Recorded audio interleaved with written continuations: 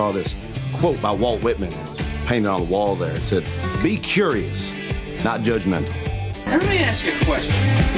I'm curious. All right. Nice sting. Is that Nick? Producer Nick? Nice job, Producer Nick. Like, I am astounded. Big Nick really coming through there, because that Ted Lasso quote means a lot to me. But Yeah. For sure. But You're a big soccer guy. I know, but I just love the sentiment of it. Curiosity is something I've tried to instill into my son. But anyway, I got 4 questions here for you, AB. All right, let's go. I'm curious. As a fan, would you rather Toronto host the World Juniors or the NHL All-Star Game? Ooh. The World Juniors is the answer, because I personally like the World Juniors better. Like the NHL All-Star Game is gimmicky, and it's got some cool elements to it. Like the skills competition's always fun, and there's always events that kind of go with the All-Star Game around the city. So that would be interesting. That'd be cool to have all of these big-time NHL talents in the city.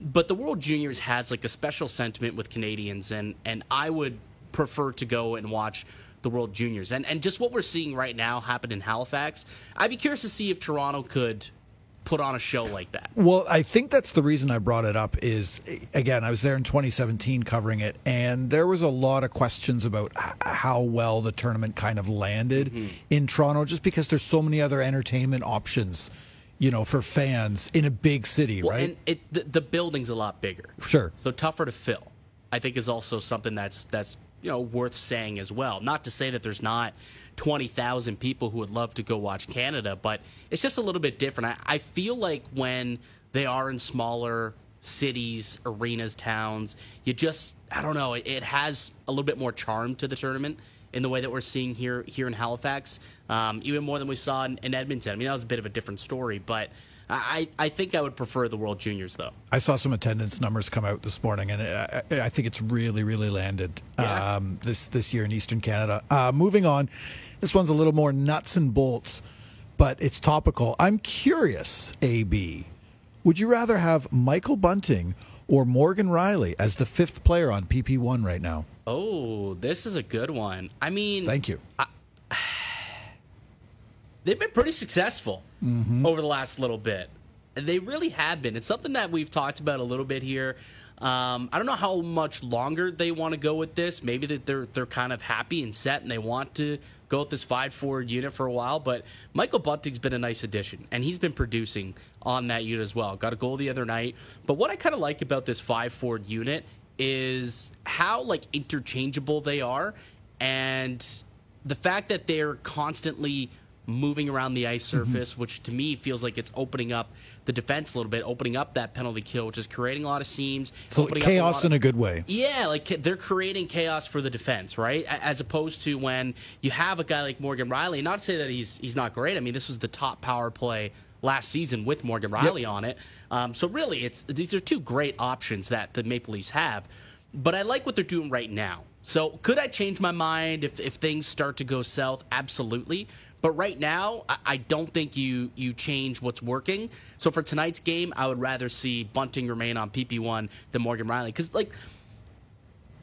what I think is different, too, is you have more options. Yep. And the team isn't necessarily relying on Austin Matthews to get that shot off on the power play, right? And by doing that, you have Nylander, who's been producing on the power play, Bunting, obviously, Tavares. It just seems to be more trigger men when you got 5 guys moving around. It's very fluid out there. So I think there's just kind of more options for Toronto this way. I think I just appreciate that it brings up kind of a philosophical argument about whether you want to go forward with 5 forwards, right? And I said this before, someone's got to be first through the wall. The other night, though. Sure. Well, granted, Samsonov needed to save that, but we'll talk about that in a minute. But I just, someone's got to be first through the wall. I said that before, and I just think if you have the talent at your disposal, when you're able to do these kind of things, they're very difficult for the opposition to game plan for. Yeah. Which is why I think it's working in part right now. Speaking of both of those players, 2 key Leafs. Again, I'm curious, AB. 2 key Leafs are out of contract at the end of the season. 1 UFA, 1 RFA. Okay. Assuming both of these players get full market value and weighing in the Leafs salary cap situation, assuming both of these players can command full market value, would you rather re-sign Michael Bunting or Ilya Samsonov long term? I think the answer's got to be Michael Bunting. I mean, he's been a fixture for the last 2 seasons now. Now, by you saying full market value, it does add a wrinkle to this. Of course. What to you is market value for Michael Bunting at the moment? That is a tricky question. Well, like right now, today, today his value has never been higher because of how well he's played over this last recent stretch. There are ongoing conversations, we've been told. There was a report from Pierre LeBrun the other day that there are ongoing conversations with the Maple Leafs and Michael Bunting's camp. So, this is a legitimate discussion right now. I want to add something here, and I know that Michael Bunting is the easy answer here, but here's my kind of point. Kyle Dubas has done a lot. He's done a lot of good things in his tenure so far as Leafs GM. One of them being his ability to unearth diamonds in the rough. Michael Bunting is your best example. I think if you're Kyle Dubas, and for whatever reason, if Michael Bunting has to walk, you can find another forward like that. And hold on a sec. I don't know. Is there a more difficult position to fill in the NHL than a number one goalkeeper? And I'm not saying Ilya Samsonov is your answer. I think that's my issue, though, because it's. I think also what might have to play into this is the play of Matt Murray. And Murray's played really well right now, to this point. But is he long term? Is he a long term guy? Why couldn't he be? He's under contract next year, so he is going to be this goaltender next season. And if he plays as consistently as he's playing right now, why can't he be your long term? Again, I guess the question is are you comfortable? It raises a bigger question. Are you more comfortable kind of rolling the dice with a different goalkeeper or different goalkeeper tandem every year? Because it kind of looks like that's the way it's trending with this Leafs team, is it not? You're asking me this question where the last 4 games, Samsonov's got an .850 save percentage too. So maybe some recency bias is being baked into my answer here. But ultimately, I look at Michael Bunting and his last 20 games, he's playing at a point-per-game pace. In the year 2022, the calendar year, he was 6th in the NHL in points at 5-on-5, more than Connor McDavid. The question is, how much is that going to cost the Leafs to bring him in? We went through this a couple of seasons ago. Knew how good a player he was, but could they afford to bring him in? Ultimately, they couldn't, because the market value for him elsewhere was something that the Maple Leafs just couldn't afford and couldn't stomach. Is it going to be a similar situation with Michael Bunting this year? I think the term will probably have to be there. If you're Michael Bunting, the term will have to be there because your AAV probably comes in, well, definitely, I would think, comes in lower than Zach Hyman, just because the track record isn't there that Hyman has.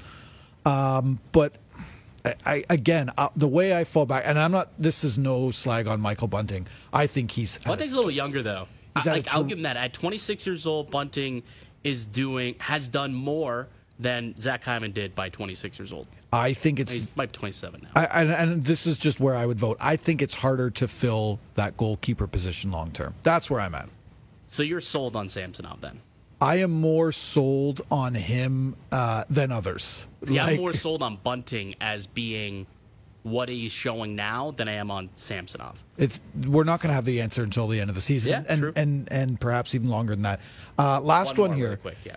Let's get weird. I'm curious. Would you rather have the Leafs make the Stanley Cup final this season, and who knows what happens, but the Leafs are in the final. Oh, okay. That's where you're at. And you roll the dice in that series, see what happens.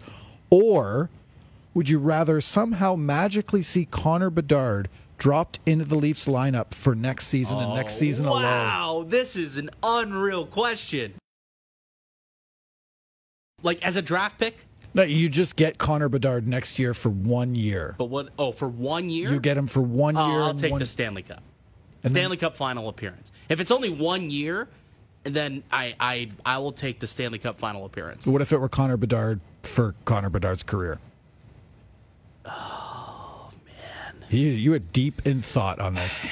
So are you trading something for Connor Bedard? No, but that's just a stipulation as well. Is you would have to figure out, after Connor Bedard's entry level deal is up. Yeah. Then you're gonna have to pay him whatever. Of course. Oh man. Or do you get potentially 7 games in a Stanley Cup final? But how many more Stanley Cup Finals could you reach with Connor Bedard? And how many could you afford? Well, you've got at least a 3-year window. Well, he's on his ELC to get there. I think I'd take Bedard and roll the dice. You've got the salary cap we expect to start going up over the next couple of seasons. I think I'd roll the dice and take Bedard because I feel like if he joins this nucleus that's here now on that ELC for the next 3 years, they might be able to get there on their own. I'm learning a little bit more about your gambling style here. Like I'm a bit more of I'm a much more conservative gambler. Like if I see something in front of me and I say this is a small win, I'll take it. If you told me Stanley Cup, they win a cup, I'll take the cup. Not win. That's right. So it's not a Stanley Cup victory, which at the end of the day, and nothing compares to that. What are we talking about? Billy Beane said it best: if you don't win the final game of the season, no one gives a bleep. So if they don't win that game, it doesn't make it worth it. I almost put a Billy Beane quote in my last mailbag thing. My bleep doesn't work in the playoffs. I've been thinking about that a lot with this Leafs team. But so you'd roll the dice with Bedard. Yeah, because I feel like there could be multiple Stanley Cup Finals appearances in his Maple Leafs tenure. So I'll roll the dice if we get more than one. Where do you think he ends up? Or, better question, where do you think he is best suited? Vancouver would be great because he's a Vancouver native, and he could turn around that franchise, go to Chicago, top 6 franchise. He could, help facilitate this changeover from the Kane Taves era.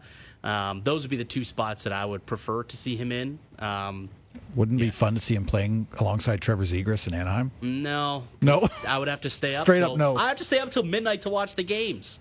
Like I just would prefer not to have to do that a lot. But boy, could you generate a whole new group of fans in California? You could. I mean, Zegras is doing that on his own. He's doing a pretty good job of that all by himself. Some help would clearly, speed some things along, but I think I still rather him either in a Canadian market or an original 6 franchise like Chicago. All right, good stuff. I love this bit. Every time you're on, we're gonna have to bring it back. Curious Cloak. Love it.